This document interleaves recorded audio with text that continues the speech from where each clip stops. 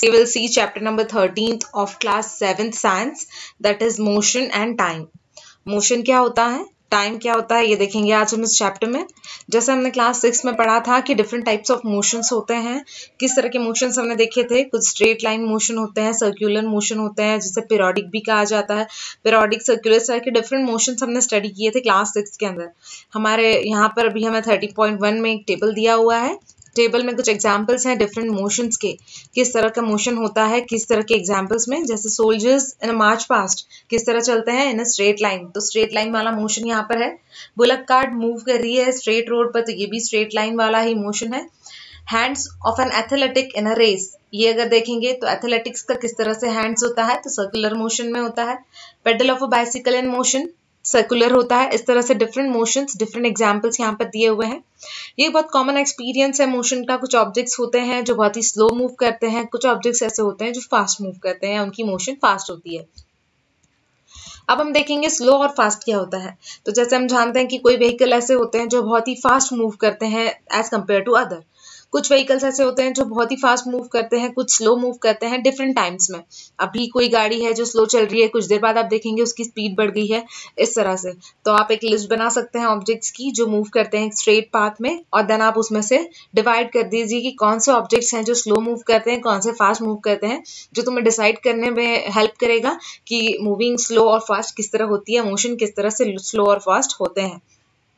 Activity 13.1 में हमें देखना है, फिगर दी हुई है हमें नीचे। इसमें बताया है कि कुछ व्हीकल्स की पोजीशन दी है, हमें दो डायग्राम्स या दो पिक्चर्स दिए हुए हैं, और इस फिगर में हमें कंपेयर करना है कि किस तरह से हमें मूविंग व्हीकल्स बताए हैं, और एक व्हीकल जो है वो हमें सेकंड वाली डायग्राम में या सेकंड वाले फिगर में आगे मूव होते दिखाई है, जिसमें ये शो हो रहा है कि वो जो गाड़ी है या वो जो व्हीकल है वो सबसे फास्ट मूव कर रही है, उसकी मोशन सबसे फास्ट है। तो ये हम इस दोनों डायग्राम को या फिगर को देखकर पता कर सकते हैं। डिस्टेंस मूव जो हुआ है ऑब्जेक्ट से गिवन इंटरवल ऑफ टाइम में, वो हेल्प करता है डिसाइड करने में कि वो फास्टर है या स्लोअर है। जैसे एग्जांपल दिया है हमें कि आप फ्रेंड के साथ में आप बस स्टैंड पर खड़े हैं, और आप देख लीजिए कि आप मतलब बस स्टैंड पे आप खड़े हुए हैं या बस में आप बैठे हुए हैं, और आपका फ्रेंड बाइसिकल पे है, और आपने बाइसिकल उसी समय शुरू की है जब आपकी बस भी मूव करने शुरू हुई है, बिगिन हुई है, शुरू हुई है। और देखेंगे कि डिस्टेंस कवर जो किया है आपने, ये कितना किया है, किस तरह किया है। जैसे हम यहाँ पे डायग्राम में पहले देखेंगे, हमें ये जो कार दिख रही है जो एकदम मिडिल में है, फर्स्ट वाली डायग्राम में वही कार सेकंड डायग्राम में हमें सबसे आगे मूव होती दिख रही है। इसका मतलब क्या है कि ये जो कार है इसकी जो मोशन है या मूवमेंट है वो सबसे फास्ट है। 5 मिनट्स अब यहाँ पर हमें जो दिया है, पहले हम पढ़ रहे थे वही दिया हुआ है कि आपकी बाइसिकल की जो स्पीड है एज कम्पेयर टू बस कम रहेगी, तो आपकी बाइसिकल पीछे रह जाएगी या स्लो स्पीड वाली रहेगी as compare to bus. Faster vehicle जो होते हैं उनकी स्पीड हायर होती है, हम ये कहते हैं। और जैसे 100 मीटर रेस में हम देखा जाए, अगर देखते हैं तो 100 मीटर रेस में it is easy to decide who speed is highest, किसकी स्पीड ज्यादा है ये डिसाइड करना बहुत ही इजी हो जाता है। जो शॉर्टेस्ट टाइम में पूरा 100 मीटर डिस्टेंस कवर करता है, हम कहते हैं उसकी स्पीड सबसे फास्ट है। 13.2 में हम स्पीड के बारे में पढ़ेंगे। प्रोबेबली हम जानते हैं या फैमिलियर है वर्ड स्पीड से। एग्जाम्पल अगर हम ऊपर के इसमें देखें तो हाईएस्ट स्पीड अगर है तो ये इंडिकेट करती है कि आपका जो डिस्टेंस है वो आपने बहुत ही शॉर्ट टाइम में कंप्लीट किया है, अगर आपकी स्पीड फास्ट है तो। और अगर आपने लार्जर डिस्टेंस है, या तो उस टाइम में गिवन टाइम में आपने लार्जर डिस्टेंस को कवर किया, इसका मतलब भी आपकी स्पीड बहुत फास्ट है। मोस्ट कन्वीनियंट वे अगर हम देखें कि किस तरह से टू और मोर ऑब्जेक्ट्स की मूविंग फास्ट है या स्लो है, कंपैरिजन अगर देखना है, डिस्टेंस कितना मूव किया उन्होंने तो एक यूनिट टाइम में, तो ये किस तरह से हम फाइंड कर सकते हैं। तो अगर हमें distance covered by 2 buses compare करना है 1 आवर में, तो बताएगा जो हमें कि कौन सी जो बस है वो स्लो चली या कौन सी फास्ट चली। तो इसके लिए हमें डिस्टेंस निकालना है। डिस्टेंस हमें पता है, लेकिन ऑब्जेक्ट का हमें स्पीड निकालना बहुत जरूरी है। तो उसी को स्पीड कहा जाता है कि distance covered by an object in a unit time is called speed of that object. तो अब जब हम कहते हैं कि एक कार है जो मूव कर रही है at the speed of 50 kilometre per hour, इसका मतलब ये है कि वो 1 आवर में 50 किलोमीटर चलती है। इसी का मतलब कार सेल्डम की बात कर रहे हैं जो मूव होता है कांस्टेंट स्पीड से। अगर 1 आवर अगर वो चल रही है कार, एक ही स्पीड से चल रही है, तो उसे हम कहेंगे कि भाई 50 किलोमीटर पर आवर चल रही है। जो भी है 1 आवर में वो जितना डिस्टेंस कवर कर रही है, वेदर वो अपने जो स्पीड है उसे चेंज कर रही है और नहीं भी चेंज कर रही है, तो उसे हम क्या कहेंगे, 50 किलोमीटर अगर वो चल रही है पर आवर, तो वही उसका क्या कह सकते हैं कि स्पीड है उस कार की। टोटल डिस्टेंस इतना कवर किया जाता है 1 आवर में, उसी को हम कंसीडर करते हैं कि वो स्पीड है, या उतना एवरेज, जैसे कहते हैं, एवरेज नहीं कह सकते, सॉरी, हम स्पीड ही कहेंगे कि वो स्पीड है उस कार या बस की। ये चीज को हमें ध्यान नहीं रखना है कि वो जो स्पीड है उसकी वो एक ही कांस्टेंट स्पीड से चली है या चेंज स्पीड से चली है। ये हमें यहाँ दिया हुआ है कि स्पीड जो है, एवरेज स्पीड की बात करें या स्पीड की बात करें, तो उसके लिए फॉर्मूला हमें दिया है कि speed is equal to total distance covered upon total time taken. एक और चीज हमें यहाँ पर नोट करने के लिए दी है कि जिसमें मोशन यूनिफॉर्म होता है, मतलब एक ही तरह का कांस्टेंट स्पीड से अगर चली आ रही है वो चीज, तो उसे यूनिफॉर्म मोशन कहते हैं। बट अगर स्पीड में चेंजेस आ रहे हैं तो उसे नॉन यूनिफॉर्म मोशन कहा जाता है। अगर हमें किसी गिवन ऑब्जेक्ट की स्पीड को मेजर करना है टाइम के अंदर, तो सर्टेन डिस्टेंस के अंदर, तो हम इस तरह से किस तरह से करेंगे, तो ऊपर जैसे हमें फॉर्मूला दिया है कि speed is equal to distance upon time, इसके थ्रू आप इजीली निकाल सकते हैं उसकी स्पीड को। अब हम देखेंगे मेजरमेंट ऑफ टाइम कैसे होता है।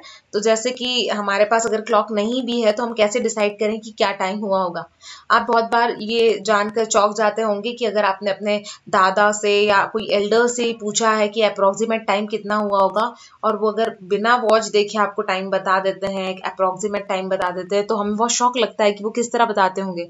तो वो ये सब चीजें किस तरह से मेजर करते हैं, तो जैसे मेजरमेंट होता है टाइम का, एक इंटरवल बताया है, एक मंथ है, एक ईयर है, किस तरह से ये सब डिसाइड की हैं चीजें। तो हमारे जो एंसेस्टर्स थे वो नोटिस करते थे बहुत सारे इवेंट्स को जो रिपीट होता है एक पर्टिकुलर टाइम के बाद, एक पीरियड के बाद। एक पर्टिकुलर पीरियड के बाद अगर एक चीज रिपीट हो रही है तो उतने टाइम को उन्होंने एक चीज का नाम दे दिया है, एक मंथ का या एक ईयर का या एक डे का नाम दे दिया है। जैसे कि एग्जाम्पल हम लेते हैं, उन्होंने देखा कि सनराइज एवरी डे होता है, मॉर्निंग, उसे मॉर्निंग का टाइम दे दिया है। एंड देन जब सनसेट होता है तो उसे हमारा आफ्टरनून या इवनिंग का टाइम दिया हुआ है। और ये चीज रिपीट हो रही है, इसलिए हर सुबह जो होगी उसे मॉर्निंग कहा जाएगा जब सनराइज होगा। तो ये जो टाइम है वन सनराइज और नेक्स्ट सनराइज के बीच का, उसे हमने डे कहा गया है। उसी तरह मंथ की बात करें तो मंथ, एक न्यू मून से नेक्स्ट न्यू मून तक का जो ड्यूरेशन है उसे 1 मंथ कहा गया है। और 1 ईयर की बात करें तो जितना अर्थ को टाइम लगता है कंप्लीट रिवोल्यूशन करने के लिए सन के अराउंड, उतने टाइम को 1 ईयर कंसीडर किया गया है।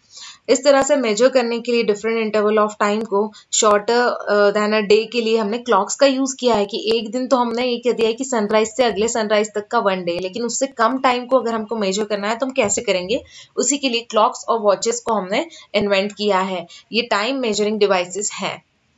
अब ये क्लॉक्स और वॉचेस किस तरह से टाइम को मेजर करती हैं, तो क्लॉक की जो वर्किंग होती है बहुत ही रैदर कॉम्प्लेक्स होती है, बट वो जो उसका यूज जो है पीरियोडिक मोशन में होता है, मतलब पीरियोडिक मोशन के यूज से ही वो बनाई गई है और वो ही हमें टाइम शो करती है।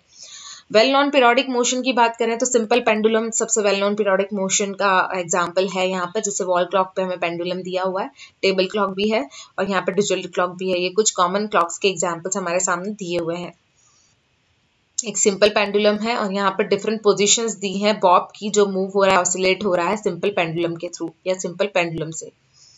सिंपल पेंडुलम कंसिस्ट होता है एक स्मॉल मेटेलिक बॉल से या फिर एक पीस ऑफ स्टोन लगा होता है, सस्पेंडेड होता है रिजिड स्टैंड से, एक थ्रेड से बंधा होता है वो। जैसे 13.4a में हमें दिया है एक मेटेलिक बॉल है जिसे हम बॉब कहते हैं, वही पेंडुलम होता है, पेंडुलम कहते हैं जिसे, पेंडुलम का बॉब होता है। 13.4a में पेंडुलम शो किया है जो रेस्ट पोजीशन पे, जिसे मीन पोजीशन कह सकते हैं। और ये जब बॉब है पेंडुलम का, ये जब रिलीज होता है एक स्लाइट मतलब रिलीज करते हैं हम स्लाइटली एक साइड की तरफ, और जब मूव होना शुरू होता है टू एंड फ्रो तो हमें 13.4 की जो डायग्राम है वो शो होती है, मतलब टू एंड फ्रो की मोशन होती है उस सिंपल पेंडुलम की, जो एग्जाम्पल एक पीरियोडिक या एक ऑसिलेटरी मोशन का। पेंडुलम को तभी हम कंप्लीट ऑसिलेशन कहते हैं जब हमारा जो बॉब है उससे स्टार्टिंग पॉइंट से मीन पोजीशन के बाद हमने एक तरफ मूव किया है, मीन पोजीशन है मतलब स्टार्टिंग पॉइंट से ओ पोजीशन से मूव करते हैं एक दूसरी तरफ, मतलब एक साइड में, एंड वहां से वो बी तक जाता है और बैक टू ओ आता है। तो ये पूरा का पूरा एक कंप्लीट ऑसिलेशन होता है। और ये जब बॉब पूरी तरह मूव करके आता है तो उसको वन एक्सट्रीम पोजीशन, मतलब एक्सट्रीम पोजीशन से जब आता है ए से दूसरी पोजीशन तक जाकर बैक टू ए आता है, तो ये जो टाइम होता है पूरा का पूरा से वन ऑसिलेशन कहा जाता है और इसी को टाइम पीरियड कहते हैं, जैसे आप देख सकते हैं यहाँ पर। एक्टिविटी 13.2 में हमें एक पेंडुलम को सेट करना है, जैसे 13.4 में दिया है, थ्रेड के साथ में या स्ट्रिंग के साथ में, और उसकी लेंथ 1 मीटर होनी चाहिए। स्विच ऑफ कर दीजिए सारे फैंस को, आसपास अगर कोई है तो। और अब उस बॉब को आपको, पेंडुलम के बॉब को रेस्ट पोजीशन में लेकर आना है, मीन पोजीशन में। अब उसकी मीन पोजीशन को आपको मार्क कर लेना है, फ्लोर के ऊपर आप या तो कर लीजिए। अब मेजर करना है आपको टाइम पीरियड पेंडुलम का, कि स्टॉप वॉच का यूज करके कि कितने टाइम में वो चीज रिपीट हो रही है। तो स्टॉप वॉच अगर आपके पास अवेलेबल नहीं है तो आप टेबल क्लॉक या रिस्ट वॉच के थ्रू भी इसका मेजरमेंट कर सकते हैं। पेंडुलम को इन मोशन सेट करना है, जेंटली होल्ड करना है बॉब को, और फिर मूव करना है स्लाइटली टू वन साइड। और मेक श्योर कि आपका जो स्ट्रिंग है अटैच है जो बॉब से, वो टॉट ना हो किसी भी तरह से। अगर आप उसको डिस्प्लेस करें तो पता चले वो आपका स्ट्रिंग हिल गया, इस तरह से नहीं होना चाहिए। अब आप उस बॉब को रिलीज कर दीजिए, डिस्प्लेस कर दीजिए पोजीशन से। अब रिमेंबर कीजिए, एक बात को याद रखिएगा कि बॉब जो है वो पुश जब आप कर रहे हैं तो किस मतलब पुश कर रहे हैं, तो जब वो रिलीज हो रहा है तो उसको पुश मत कीजिए, बस पकड़ के छोड़ देना है आपको। और ये ध्यान रखिए बॉब जो है उसकी मेन पोजीशन से हटे, उसके बाद में बॉब जो है किसी और चीज से ना टकराए वहां पर, ये चीज को आपको नोट करना है। और टाइम आपको मेजर करना है कि पेंडुलम कितना टाइम लेता है कंप्लीट करने के लिए 20 ऑसिलेशंस को, और अपने ऑब्जर्वेशन को रिकॉर्ड कर लीजिए। फर्स्ट ऑब्जर्वेशन जो होगा जस्ट सैंपल होगा, your observation could be different from this, और आपके ऑब्जर्वेशन अब इससे अलग आएंगे। अब रिपीट कीजिए इस एक्टिविटी को कुछ समय के लिए एंड अपने ऑब्जर्वेशन को रिकॉर्ड कीजिए। अब आप डिवाइड कीजिए टाइम टेकन फॉर 20 ऑसिलेशन से 20 को, तो आपको पता चलेगा कि 1 ऑसिलेशन के लिए कितना टाइम पीरियड लगा है, और वही आपका पेंडुलम का टाइम होगा। ये जो टाइम पीरियड है आपका, टाइम पीरियड होता है पेंडुलम का, ये क्या सारे केसेस का सेम आता है, या ये साइड चेंज जो आते हैं कि इनिशियल डिस्प्लेसमेंट से वो अफेक्ट करते हैं कि टाइम पीरियड को पेंडुलम के। इस तरह के बहुत सारे सवाल हमें पता चलेंगे। जैसे क्लॉक्स और वॉचेस हैं, उनके अंदर भी इलेक्ट्रिक सर्किट होता है, एक से ज्यादा इलेक्ट्रिक सर्किट लगे होते हैं जो वर्क करते हैं। टाइम पीरियड सिंपल पेंडुलम का जैसे 13.2 में टेबल हमें दिया हुआ है, जिसमें हमें लेंथ ऑफ स्ट्रिंग बताइए 100 सेंटीमीटर लेनी है, और फिर हमें ऑसिलेट करना है उस पेंडुलम को, और लिखना है टाइम पीरियड कितना लग रहा है उसे उतने ऑसिलेशंस कंप्लीट करने के लिए, 20 ऑसिलेशंस कंप्लीट करने के लिए। क्वार्ट्ज क्लॉक जो आती हैं वो एकदम एक्यूरेट टाइम बताती हैं as compare to other available clocks. Unit of time या स्पीड की बात करें तो बेसिक यूनिट टाइम का सेकेंड होता है, और सिंबल होता है एस उसका। लार्जर यूनिट टाइम का अगर देखें तो मिनट होता है, और उससे बड़ा यूनिट अगर हम देखना चाहें तो वो आवर होगा। जैसे हम जानते हैं कि ये यूनिट्स जो हैं एक दूसरे से रिलेटेड हैं। अब बेसिक यूनिट स्पीड का देखें तो स्पीड जो है वो डिस्टेंस अपॉन टाइम होता है, इसलिए बेसिक यूनिट जो हम यूज करते हैं वो डिस्टेंस के लिए मीटर और टाइम के लिए सेकेंड, मतलब मीटर पर सेकेंड यूज करते हैं हम फॉर स्पीड। और ये एक्सप्रेस किया जाता है और भी यूनिट्स में, जैसे मीटर पर मिनट भी कर सकते हैं, किलोमीटर पर आवर भी आप लिख सकते हैं स्पीड के यूनिट को। आप जैसे जानते हैं कि जो सिंबल होते हैं सारे यूनिट के, ये सिंगुलर फॉर्म में लिखे जाते हैं। For example we write 50 kilometre, not 50 kilometres, मतलब हमें किलोमीटर्स प्लूरल फॉर्म में नहीं लिखना है, हर चीज को जितने भी यूनिट है उन्हें सिंगल फॉर्म में लिखना है, सिंगुलर फॉर्म में लिखना है।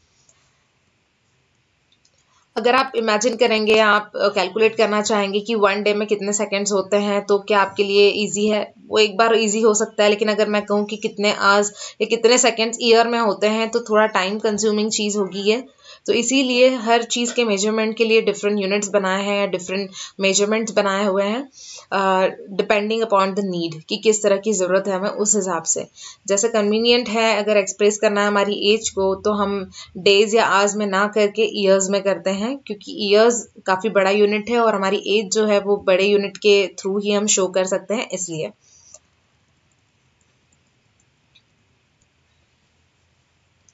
जैसे कि अब हम अगर सेकंड की बात करें तो 1 सेकंड एक बहुत छोटा सा टाइम होता है, बहुत ही कम टाइम होता है। अगर आपको अलाउड कहने के लिए कहें या जोर से कहने के लिए कहें कि आप कोई भी नंबर कहिए, जैसे 2001, तो आपको नियर अबाउट 1 सेकंड लगेगा इस चीज़ को कहने के लिए। आप इस चीज़ को ऑब्जर्व कर सकते हैं, एक बार ट्राई कर सकते हैं।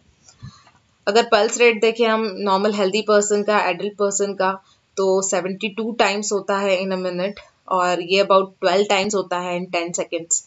तो ये जो रेट होता है वो स्लाइटली हायर होता है चिल्ड्रंस के अंदर।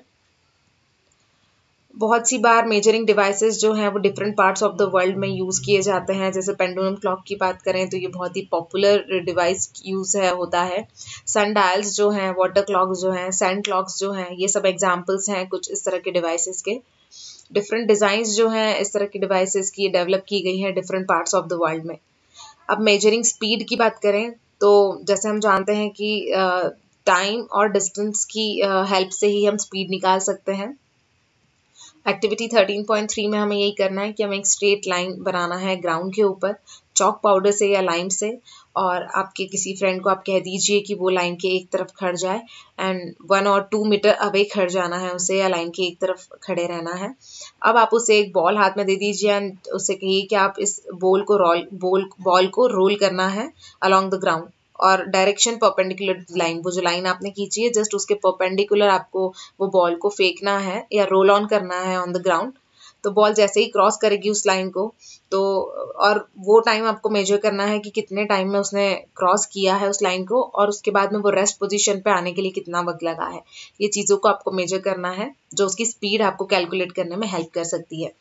यहाँ पर हमें कुछ चीज़ें दी हैं, जैसे सनडायल दिया है जंतर मंतर दिल्ली का, उसके बाद सैंड क्लॉक है जो पुराने ज़माने में यूज़ की जाती थी, वाटर क्लॉक है, ये सारी चीज़ें पुराने ज़माने में टाइम मेजरमेंट के लिए यूज़ की जाती थी। और यहाँ पर हमें ये डायग्राम दी है हमारे पहले वाले एक्सपेरिमेंट की, जैसे आपने बॉल को मूव किया है वहाँ से ग्राउंड पे तो लाइन तक आने में कितना टाइम लगा और वहाँ से स्टेबल होने में कितना वक्त लगा, ये हमें इसमें ऑब्जर्वेशन में लिखना है। अब आप डिस्टेंस मेजर कर लीजिए उस पॉइंट का जहाँ से बॉल क्रॉस हुई थी लाइन को, और पॉइंट का जहाँ पर वो रेस्ट पर आई है। अब आप इसको स्केल के थ्रू मेजर कर लीजिए या टेप के थ्रू मेजर कर लीजिए, और उसके बाद में इस तरह से एक्टिविटी को आप रिपीट कर सकते हैं और ये मेजरमेंट्स को आप रिकॉर्ड कर लीजिए। इस तरह से आप स्पीड निकाल सकते हैं बॉल की। आप इसी तरह से कंपेयर अगर करेंगे कि स्पीड ऑफ वॉकिंग या साइकिलिंग की, तो किस तरह से आप स्पीड निकाल सकते हैं कि वॉकिंग की स्पीड ज़्यादा होगी या साइकिलिंग की स्पीड ज़्यादा होगी। तो इसके लिए आपको डिस्टेंस पता होना बहुत ज़रूरी है और टाइम पता होना बहुत ज़रूरी है कि इतने डिस्टेंस को कवर करने के लिए कितना वक्त लगा है। It will give you the speed of that particular example और दैट पर्टिकुलर थिंग। और इस तरह से हम स्पीड को भी फाइंड कर सकते हैं, फास्टेस्ट स्पीड, स्लोएस्ट स्पीड, ये सारी चीज़ें हमें इस चीज़ से पता चल सकती हैं। यहाँ पर हमें एक टेबल दिया हुआ है जिसमें हमें एक मूविंग बॉल का ये जो हमने ऊपर किया था वो एक्सपेरिमेंट करना है। नंबर ऑफ ग्रुप्स ले लीजिए, नेम ऑफ ग्रुप ले लीजिए यहाँ पर, और distance move by the ball, कितने दूर की डिस्टेंस से आपने बॉल को मूव किया, उसे टाइम टेकन वहां तक पहुंचने में कितना समय लगा, और उसमें आपने स्पीड कैसे निकाला, तो डिस्टेंस अपॉन टाइम से आपने स्पीड क्या निकली है, ये आपको अलग अलग ऑब्जर्वेशंस के थ्रू पता करना है। रॉकेट्स या लॉन्चिंग सैटेलाइट्स की बात करें अर्थ के ऑर्बिट पे, तो ये स्पीड जो होती है इनकी 8 किलोमीटर पर सेकेंड की स्पीड से ये चलते हैं। और उसके अपोजिट में अगर हम टॉर्टोइज की बात करें तो टॉर्टोइज जो है वो 8 सेंटीमीटर पर सेकेंड की स्पीड से चलता है। तो आप क्या इमेजिन कर सकते हैं, कंपेयर कर सकते हैं कि रॉकेट की और टॉर्टोइज की स्पीड किस तरह से होती है, बिल्कुल अपोजिट होती है। अगर एक बार आपको स्पीड पता चल जाए ऑब्जेक्ट की तो आप इजीली डिस्टेंस निकाल सकते हैं, या डिस्टेंस और स्पीड या टाइम जो भी आप निकालना चाहें, अगर आपको ये दो चीज़ें कोई भी पता है तो आप इजीली थर्ड थिंग्स को निकाल सकते हैं।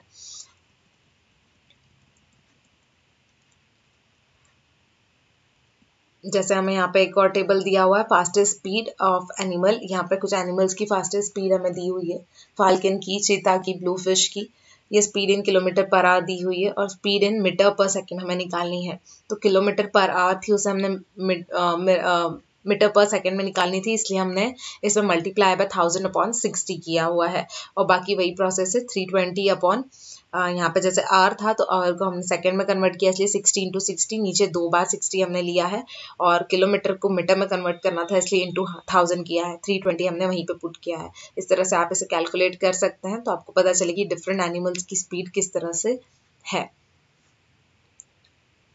आप जैसे जानते हैं, हम जानते हैं कि गाड़ियों के या स्कूटर जो होते हैं, 2 व्हीलर स्कूटर्स जो होते थे, मोटरसाइकिल्स जो होती हैं, उनके ऊपर भी एक क्लस्टर जिसे हम कहते हैं वो बना होता है मोटरसाइकिल के ऊपर, या एक मीटर फीट किया होता है, जो मीटर हमें शो करता है। डैशबोर्ड होते हैं कार्स के या बसेस के या कोई अदर व्हीकल्स के, उसके ऊपर भी बना होता है, ये मीटर फिट किया होता है जो शो करता है हमें स्पीड, कितनी स्पीड है ये हमें शो करता है। वो एक वन कॉर्नर में रिटन होता है या लिखा होता है, और इसे हम स्पीडोमीटर कहते हैं जो हमें स्पीड शो कर रहा है। जैसे आप देख सकते हैं इस डायग्राम में हमें कार का भी क्लस्टर दिया हुआ है, मीटर दिया हुआ है, और ये हमें मोटरसाइकिल का, स्कूटर का दिया हुआ है डैशबोर्ड। स्पीड जो है वो directly in kilometre per hour हमें बता देता है वो।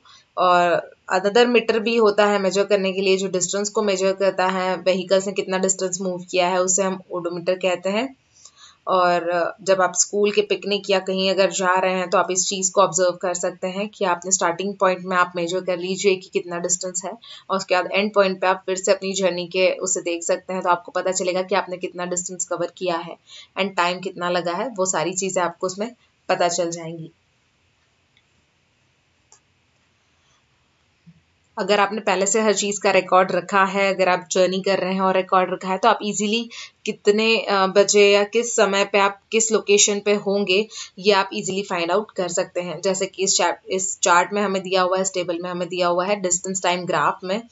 पहले तो हम ये देखेंगे कि टाइम है, अगर आप 8 बजे कहीं से निकले हैं और आपका ओडोमीटर रीडिंग बता रहा है 36540, और डिस्टेंस है स्टार्टिंग पॉइंट का अभी 0 किलोमीटर, यहाँ से आपने शुरुआत की है।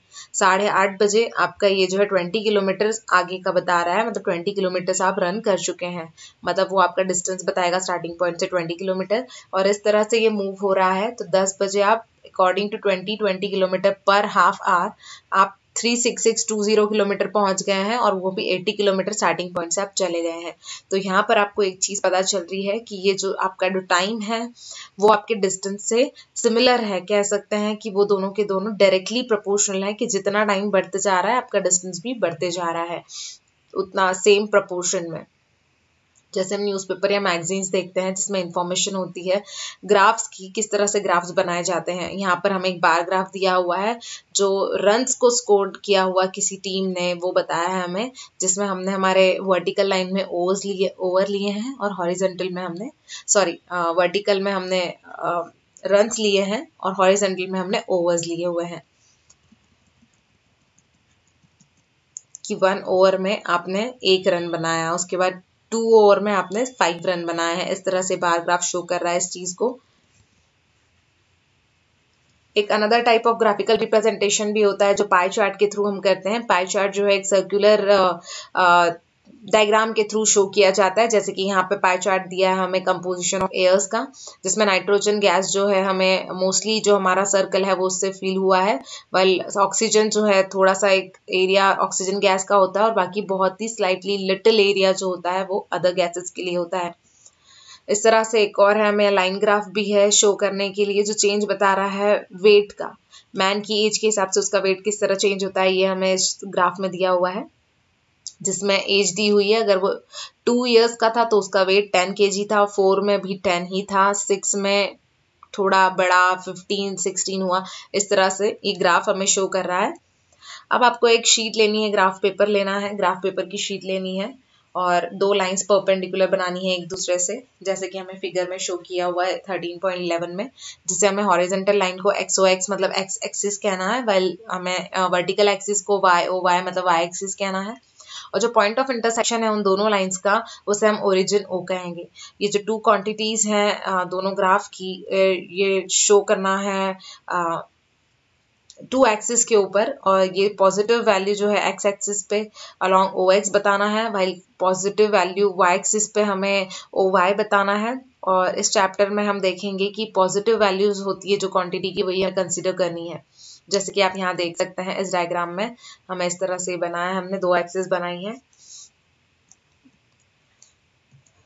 और इसीलिए हम सिर्फ शेडेड पोर्शन को यूज करेंगे। जैसे कि मैंने आपको बताया कि हमें दोनों पॉजिटिव साइंस लेनी है, पॉजिटिव ही नंबर्स लेने हैं, तो ये जो शेडेड एरिया है उतना ही एरिया हमें यूज करना है अपने मेजरमेंट के लिए। अब मोशन ऑफ अ कार हमें दी है कि अगर 0 टाइम है, 0 डिस्टेंस है, 1 मिनट में कार 1 किलोमीटर चली, 2 मिनट में 2 किलोमीटर चली, इसका मतलब जैसे जैसे टाइम बढ़ रहा है डिस्टेंस भी उतना ही कवर करते जा रही है कार। तो आप इसके हिसाब से ग्राफ ड्रॉ कर सकते हैं कि 2 परपेंडिकुलर लाइंस बना लीजिए एक दूसरे को, x एक्सिस y एक्सिस की तरह OX और OY पर बना लीजिए जिस एरिया में हमें इस ग्राफ को बनाना है। अब आप क्वांटिटी डिसाइड कर लीजिए कि आपको x एक्सिस पे क्या लेना है और y एक्सिस पे क्या लेना है, या तो डिस्टेंस x एक्सिस पे ले लीजिए, टाइम y एक्सिस पे ले लीजिए, इस तरह से आपको चूज करना है। अब आप स्केल को रिप्रेजेंट करने के लिए ले लीजिए कि कितना डिस्टेंस है और किस तरह शो करेंगे कि 10 kilometre is equal to 1 minute, इस तरह से किस तरह का आप मेजरमेंट लेंगे ये आपको डिसाइड करना है। जैसे यहाँ दिया है time 1 minute is equal to 1 centimetre, distance 1 kilometre is equal to 1 centimetre. Value को मार्क कर दीजिए टाइम के ऊपर और डिस्टेंस की दोनों की वैल्यूज को वहां लिख दीजिए रिस्पेक्टिव एक्सिस के ऊपर। अब आप मोशन ऑफ द कार को मार्क कीजिए टाइम 1 मिनट, 2 मिनट, 3 मिनट के हिसाब से, और उसी हिसाब से डिस्टेंस को भी आपको लिखना है 1 किलोमीटर, 2 किलोमीटर वाई एक्सिस पे। अब आपको ये पॉइंट्स को मार्क करना है एंड देन आपको उसे रिकॉर्ड करना है, जैसे 13.6 में हमें दिया हुआ है। 0 मिनट था तो डिस्टेंस मूव नहीं हुआ। उसके बाद जैसे पॉइंट आगे बढ़ते जाएंगे आपको डिस्टेंस को भी आगे बढ़ाते जाना है। इस तरह से हमें पॉइंट्स को ग्राफ करते जाना है पूरे ग्राफ पेपर के ऊपर, और उसके बाद हम इजीली अपना ग्राफ इस तरह से बना सकते हैं या हमारा ग्राफ इस तरह से बन जाएगा। हमने यहाँ पर जैसे लिया है कि 1 सेंटीमीटर या 1 kilometre, 1 minute is equal to 1 kilometre, तो इसी तरह से टाइम लिया है। दूसरा ग्राफ हमने वापस डिस्टेंस और टाइम का लिया है। यहाँ पे इस तरह से हम ग्राफ बना सकते हैं। सारे पॉइंट्स को हमें एंड में जोड़ना है, जो आपको एक स्ट्रेट लाइन देगा। अगर आपका डिस्टेंस और टाइम का जो मोशन है वो आपको बता देगा, कार का मोशन बता देगा अगर आपकी यूनिट्स सही हैं तो। डिस्टेंस टाइम ग्राफ जो होता है वो एक स्ट्रेट लाइन में आता है। ये इंडिकेट करता है ऑब्जेक्ट की मूवमेंट को जो कांस्टेंट स्पीड में चल रही है। अगर जो स्पीड है ऑब्जेक्ट की वो अगर चेंज होते रहेगी तो ग्राफ जो है वो आपका स्ट्रेट लाइन में नहीं आएगा या डिफरेंट शेप में आएगा, स्ट्रेट लाइन में शो नहीं करेगा। यहाँ पर हमें एक डिस्टेंस टाइम ग्राफ दिया हुआ है एक बस का, जिसमें उन्होंने 8:30 बजे जो हमने ऊपर ग्राफ देखा था उसके हिसाब से यहाँ पे दिया हुआ है कि अगर 8 o'clock को निकली है तो वहां पर 0 था उसका डिस्टेंस। जब ए पॉइंट पे आई तो 10 किलोमीटर हुआ। उसके बाद जैसे जैसे मूव होने लगी तो डिस्टेंस भी बढ़ने लगा है। जनरली जो चॉइस होती है स्केल की वो इतनी सिंपल नहीं होती, क्योंकि हमें एक चीज़ को याद रखना है कि जो हमारी स्केल है वो दोनों डिफरेंट स्केल्स को रिप्रेजेंट कर रही हैं, एक्स और वाई एक्सिस को। तो जो डिजायर्ड क्वांटिटीज़ हैं एक्स और वाई एक्सिस पे वो पूरी तरह से सेटिस्फाई होना चाहिए। जैसे कि अगर प्रोसेस आपने एग्जांपल हम लेते हैं कि अगर मोशन ऑफ बस ले रहे हैं तो अगर डिस्टेंस कवर जो कर रही है वो बस, जैसे कि 13.5 में हमें दिया हुआ था टेबल में कि टोटल डिस्टेंस बस ने 80 किलोमीटर कवर किया है, तो अगर हमने चूज की scale 1 kilometre equal to 1 centimetre तो हमें 80 सेंटीमीटर तक की लेंथ लेनी पड़ेगी, जो पॉसिबल नहीं होती। तो हमें ये लेना पड़ेगा कि हमें अपने स्केल को चेंज करना होगा 10 किलोमीटर इक्वल टू 1 सेंटीमीटर। तो it would be possible for us to draw the 80 kilometre scale, मतलब 80 सेंटीमीटर नहीं बनाने के बदले हमें सिर्फ 8 सेंटीमीटर तक भी हम बनाएंगे तो ये इनफ हो जाएगी और ये स्केल हमारे लिए कन्वीनियंट हो जाएगी। और इस तरह से ये इजीली हमारे ग्राफ पेपर पे ड्रॉ भी हो जाएगी। कुछ पॉइंट्स जो होते हैं आपको माइंड में रखना है इन चीज़ों को, जब आप कोई भी स्केल को चूज कर रहे हैं ग्राफ के ऊपर तो आपको इन चीज़ों को ध्यान में रखना है। आपको एक चीज़ और रखनी है कि जो डिफरेंस होता है हाईएस्ट और लोएस्ट वैल्यू में वैल्यू की क्वांटिटी का, उसको आपको ध्यान रखना है। इंटरमीडिएट वैल्यू जो होती है ईच क्वांटिटी की, उससे आपको ध्यान रखना है। कन्वीनियंट लेनी है आपको ताकि आप इजीली मार्क कर सकें उनकी वैल्यूज को ग्राफ के ऊपर। आपको अगर मैक्सिमम पार्ट को यूटिलाइज करना है पेपर के ऊपर तो आपको स्केल को इस तरह से बनाना है या उस तरह से ही लेना है कि इजीली आपके ग्राफ पेपर पे वो आप मैक्सिमम पार्ट जो है, मैक्सिमम नंबर जो है उसको ड्रॉ कर पाए। अगर आपके पास ग्राफ पेपर है 25 सेंटीमीटर इंटू 25 सेंटीमीटर का, तो आपको जो स्केल है उसकी इस तरह से लेनी होगी कि वो इजीली इस ग्राफ के ऊपर ना जाए। जैसे कि डिस्टेंस अगर आप 5 kilometre is equal to 1 centimetre लेते हैं या 6 minute is equal to 1 centimetre का टाइम लेते हैं तो भी ये सफिशिएंट हो जाएगा। तो आपको इस तरह से डिस्टेंस टाइम ग्राफ को बनाना है, अलग अलग तरीके से आप बना सकते हैं। डिस्टेंस टाइम ग्राफ जो है आपको वैरायटी ऑफ इन्फॉर्मेशन देता है अबाउट द मोशन। जब आप इसे कंपेयर करते हैं जो डाटा प्रेजेंट किया गया है टेबल में उससे अगर आप कंपेयर करेंगे तो आपको बहुत सी इन्फॉर्मेशन इसके बारे में मिलेगी।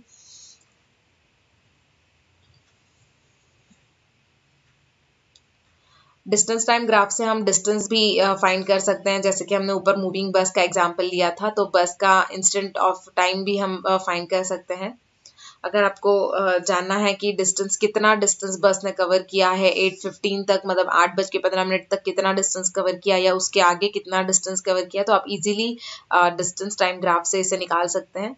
जैसे कि पॉइंट ए जो है वहां से आपने शुरू किया है और आपको ड्रॉ करना है एक परपेंडिकुलर लाइन एक्स एक्सिस तक जो पैरेलल होगी वाई एक्सिस को और पॉइंट ए के साथ में।